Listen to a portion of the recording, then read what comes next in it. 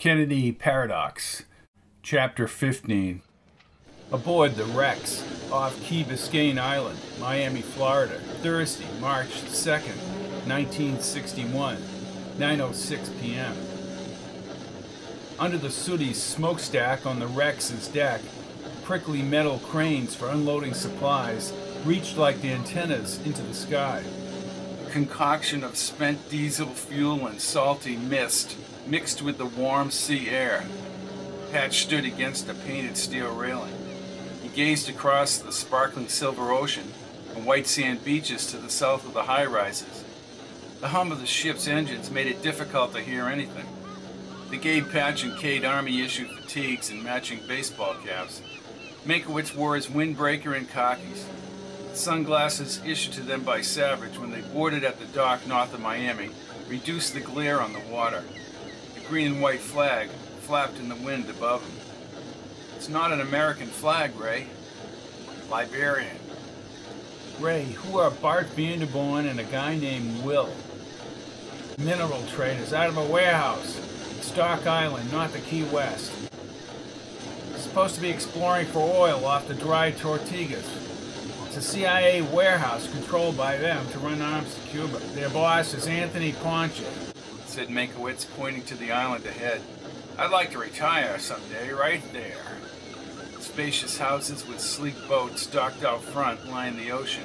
"What island is it?" "Key Biscayne. There's a beautiful golf course right down there before the bridge.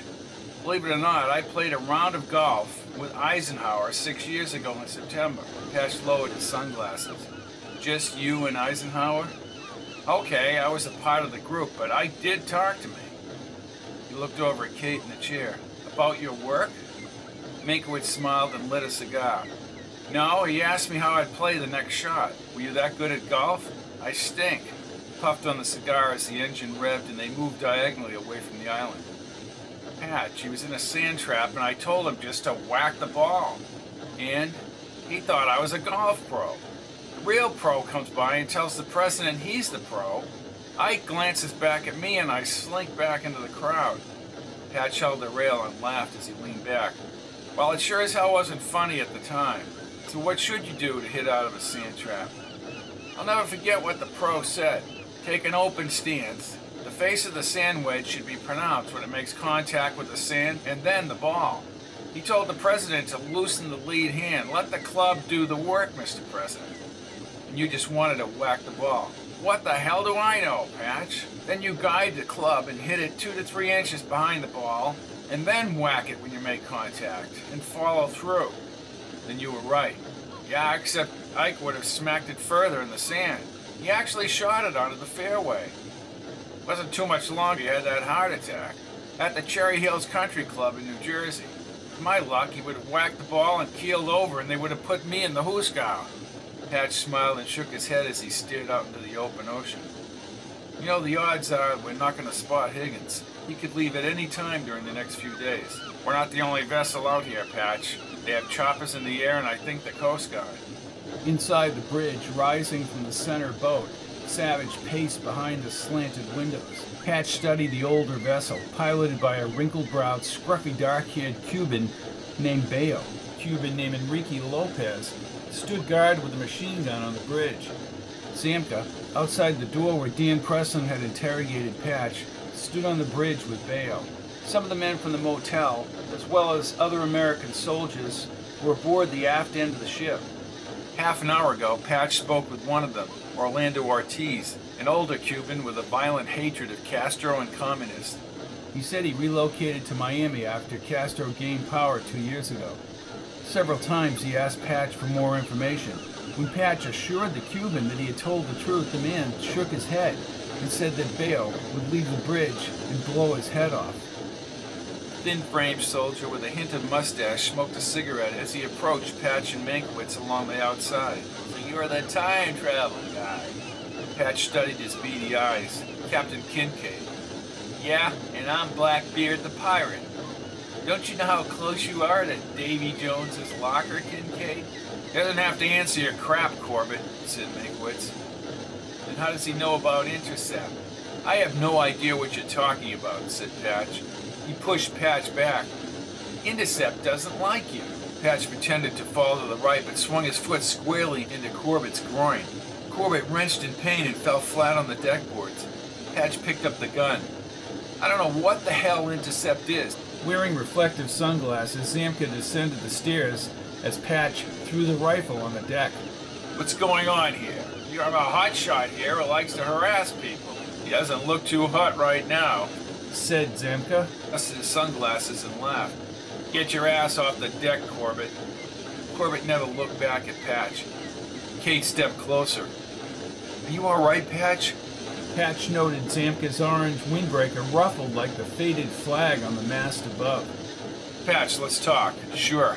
Other vessels, including red and white Coast Guard boats, swam past the breakers and farther out to sea. Your friend Higgins has been under surveillance by the FBI for the last few months. It was purely routine. Patch shrugged his shoulders. Why? Seems as though Higgins was working on refining nuclear warheads for intercontinental ballistic missiles. I just received permission to speak to you about it. Zamka grinned as Patch turned toward Meinkewitz. You, Ray, you made it seem as if Higgins was some kind of moron. You are in serious trouble, said Zamka, the deck reflecting in his sunglasses. I'm aware of that. Then I suggest that you please let us know how you obtained your knowledge of Higgins' defection. Zamka put his hand slowly on Patch's shoulder as the engines grinded in the ocean breeze. Patch, you're among friends here. No one is going to injure you or Kate. I think you can understand the importance of assembling a schematic of the organization that fed you your information. There's no need to use the time travel cover anymore. Patch put his arm around Kate as the boat rolled over the waves and another plane buzzed overhead. He fully realized the magnitude of his predicament. Look, I can make up some story, Mr. Zamka. But I don't belong to any organization. He's telling the truth, said Kate. Patch went over the whole 1986 project with Meinkewitz. Meinkewitz shook his head. Well, that's true, but Sector 13. We all know the story. Obviously, you're a physicist of some kind. We've verified that part of your story. Look, I don't know how long I can hold off certain people. You mean Knight and Ashcombe up in Virginia? These members of Intercept, the Exiles, and the others. They don't want a security leak like what happened with Ramon. How did security break down? Asked Meinkewitz. Ramon told several Exiles that he was transporting Johnny Rosselli from Los Angeles. Now, why would he say that? That was the cover, Ray, but Rosselli has a lot of enemies. Well, that's true. I won't repeat my story, said Patch, but I will say that if we find Higgins, you'll know I was telling the truth. Oh, really? All it means is you knew he was going to defect.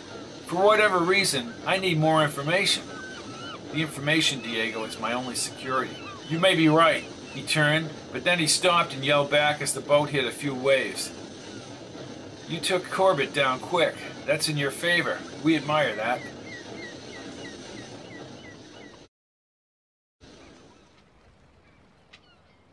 Big Pine Key, Florida Keys, Thursday, March 2nd, 1961, 3:14 p.m. The afternoon sun brightened the ocean 360 degrees around the weather-worn boat. A soldier with short hair and a civil voice approached them from the rear of the ship. Name's Donnelly. I've been informed, Captain, there's chow down below if you want to have supper. Thanks, said Patch, binoculars hanging around his neck. You guys didn't see anyone. Oh, we saw things, sir. Real fishing boats, rafts, commercial liners, tankers. But no physics professor. Now, we didn't see anything either. Tomorrow's another day, and enjoy your show. He saluted and headed back below the bridge. Patch looked at Kate and led her toward the doors to the stairs below. They're not going to be happy if we don't find Higgins. They have to be reasonable, Patch. It's only been one day of searching. He pushed both doors and they started down the narrow white stairs. These people don't have to be reasonable. They're far from reasonable. The small galley's yellow-painted walls needed cleaning. Stainless steel cabinets and counters were securely attached for the sea voyagers. Patch spotted the bread next to the refrigerator box. He spent the next few minutes making ham and cheese sandwiches. They grabbed cups of coffee from the silver urn to the right and sat down at the stainless table. What about retrograde, Patch? Patch sipped the bitter coffee. Impossible to calculate. She closed her eyes. I wish I could tell him the rest. He pushed his teeth into the sandwich. "You have to find Higgins, Kate. What Higgins did was a part of history in our time," she said as she winced from the coffee. "What putrid coffee." "Not like Golden Gate Park, is it, Katie? Just the fact we're together is good enough for me." As she placed her hand over his, Savage appeared at the door with the dark-skinned Cuban and Corbett. "Well, isn't that a touching scene, gentlemen?" said Savage as he wandered ahead of the other men with a rifle strapped to his shoulder. Patch stood and faced the soldier. "What's this all about?" "You and your story are bogus, Captain Sci-Fi." Corbett raced around and placed his rifle barrel to Patch's head as Diego appeared at the door. "Come with me, Miss Landers." "Patch, do something," said Kate. Patch held her wrist. Zamka escorted Kate across the deck. "Okay, Savage, what is it you want?" Savage's almond eyes heightened like a perturbed reptile when angered. He removed a serrated knife from its leather sheath and approached with an odd grin. "You tell me right now who clued you in about Higgins." Patch furrowed his brow and studied the serrated blade. Then he stared at the beady sweat on Savage's pockmarked forehead. "I told you, Meinkewitz." "I don't like liars, Sci-Fi." He nodded at the nervous Bayo. The Bayo snapped a cold metal handcuff on Patch's left wrist. Savage pushed him back. Patch leaped forward and Corbett swung the rifle against Patch's temple. Partially conscious, he sensed being dragged across the galley floor. They snapped the other handcuff around a metal pipe. Savage backhanded his cheek and then smacked his head. "The truth, Kincaid. Who sent you here?" "I have nothing to say." "What do you know about Puerto Quintas?" "You ever been there, Kincaid? Tell me." Patch turned and smiled. "Screw you." Savage grabbed a metal container and slammed it into Patch's head. Patch fell to his knees and his body, connected by the cuffs, rotated around the pipe as he quickly lost consciousness. The outside light had diminished. His skull ached and the handcuffs remained tight around his wrist. He felt an oozy wound on his shoulder, probably from Savage's knife, and his kneecaps were bruised. The blood smeared over the metal floor looked like the drippings from a can of spilled deck paint. Flashing red boat lights alternately covered the walls. The boat rocked more than it had earlier. He heard beeping and the distant conversation on the shortwave. "Savage!" The wind formed a whirling eddy outside as the waves hit the hull with a thud. He closed his eyes, fearful that Higgins not appearing might cost him his life. His heart beat loud enough to be audible in his ears, and he heard the coarse working of his lungs drawing in air. The sharp crack of boots against the decking got louder. Bard rested his rifle across his arms and set the chrome flashlight on the counter. Then he placed the rifle diagonal against the counter and walked closer. "I apologize for you getting roughed up." He unlocked the handcuffs. Patch moved his fingers and stretched out his arms. "That little bastard is a brave man with a gun. The other two guys, I'll kill them if I get the chance." The soldier kept a stolid composure. "He had no orders to do what he did, Captain. I will see that he is personally reprimanded. Sometimes he oversteps his authority. My head feels as if I was hit with the smokestack." Brad looked closer with the flashlight. "Well, have that looked at." Patch nodded. "I've told the truth, Bart." Bart opened his mouth to speak, but held back. "My fiancée, where is she? And is she all right?" "I can assure you, Patch, that no one has touched her. She'll be brought back to the mainland on another vessel." Patch held onto the pipe. His entire body throbbed. "Don't suppose I can verify that?" "No, you can't." "Are we headed back to Miami?" "No. We're proceeding to an operational base in the Keys for the night. There's a cabin off the bridge where you will sleep. We'll get you some food before that. There's a shower and a bath up there, too." "My story's not going to change, Bart." Bart sat on the edge of the counter. "I care about one thing, Higgins. I don't want him going over to the Reds.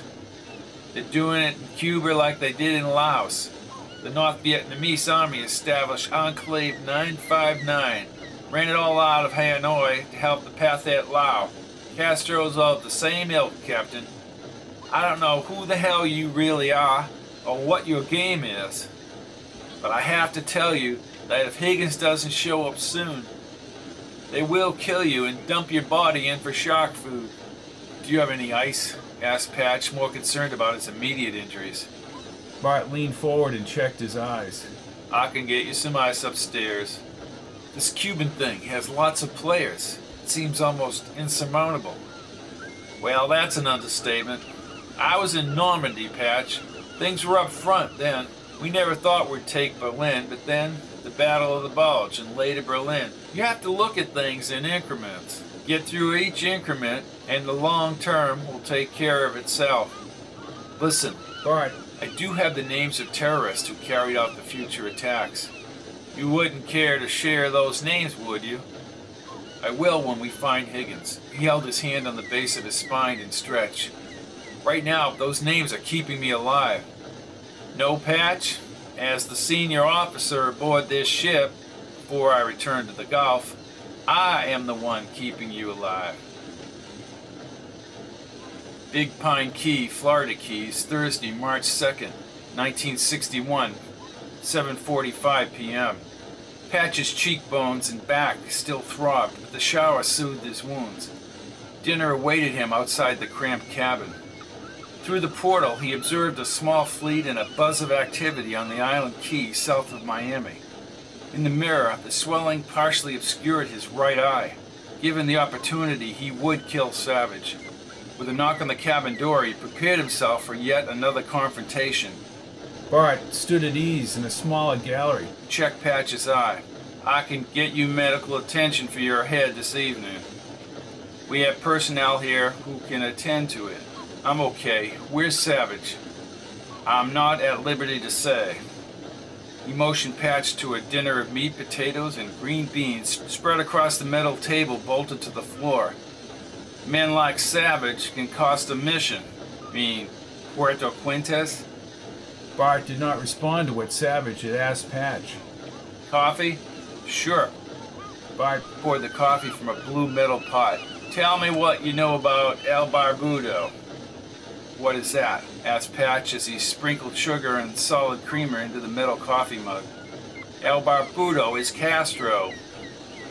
Brad smiled and Patch drank the lukewarm black coffee. Castro should never have controlled Cuba. True, said Bart as he straddled the bench. Continuously scanned Patch for any change in his demeanor or facial expression. The SOB should not be in power. When this so-called revolution started, Castro and his boat, the Grandma, ran aground in a mud bank in the Oriente province. No radar and a 62-foot yacht. El Barbuto fell overboard. What a joke. Batista brought in the B-26s. Only 12 out of 83 of Castro's men remain in the Sierra Maestra Mountains. Sierra Maestra? Asked Patch, thinking back to what Meinkewitz had said about Carlos Sanchez. I may have struck a nerve, Captain. One of those men who was in the Sierra Maestra is one of the terrorists. In the future, said Bart with a hint of a grin. Patch sipped the coffee and then grabbed his fork. Mind if I have the chow? Go right ahead. Bart pressed his lips. Now you ain't gonna make me go to the telex and have Stebbins track down all the names of those men, are you? And then, I tell you, said Patch as he chewed the beef, and then my usefulness diminishes.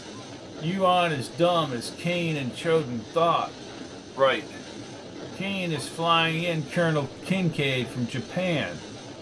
Patch's eyes watered at the thought of his father being alive in this time period. But he also wondered about Korbinski's view of time. Either you are very good or Colonel Kincaid is your father. He is. And you're telling me that you're the little kid, his son, as well as the adult, his son. My father died in 1979. Listen to me. John Kane developed that project your father's involved in.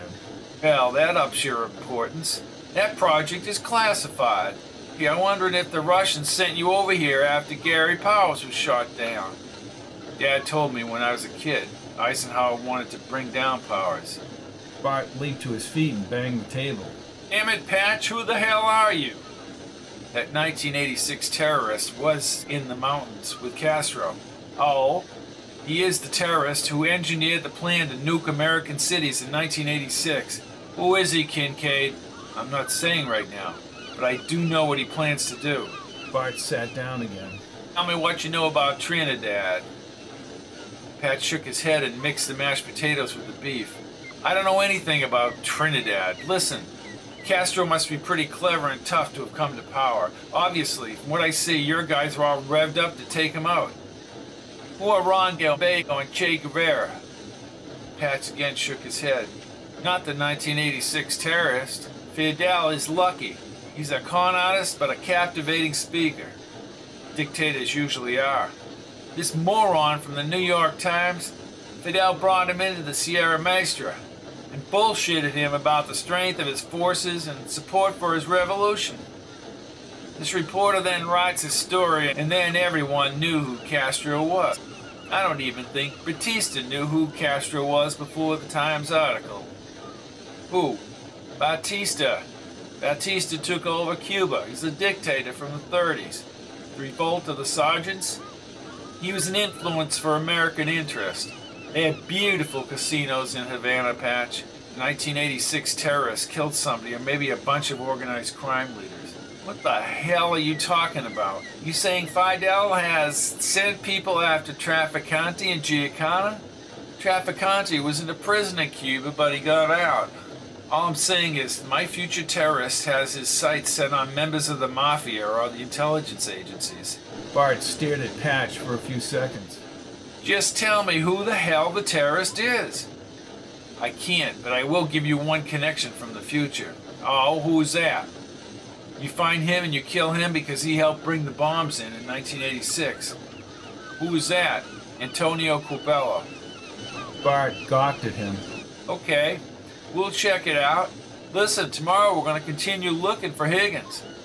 I just want you to know, Captain, this search is costing Uncle Sam big bucks. If Uncle Sam wants all his cities still standing in 1986, he'll spend the dough.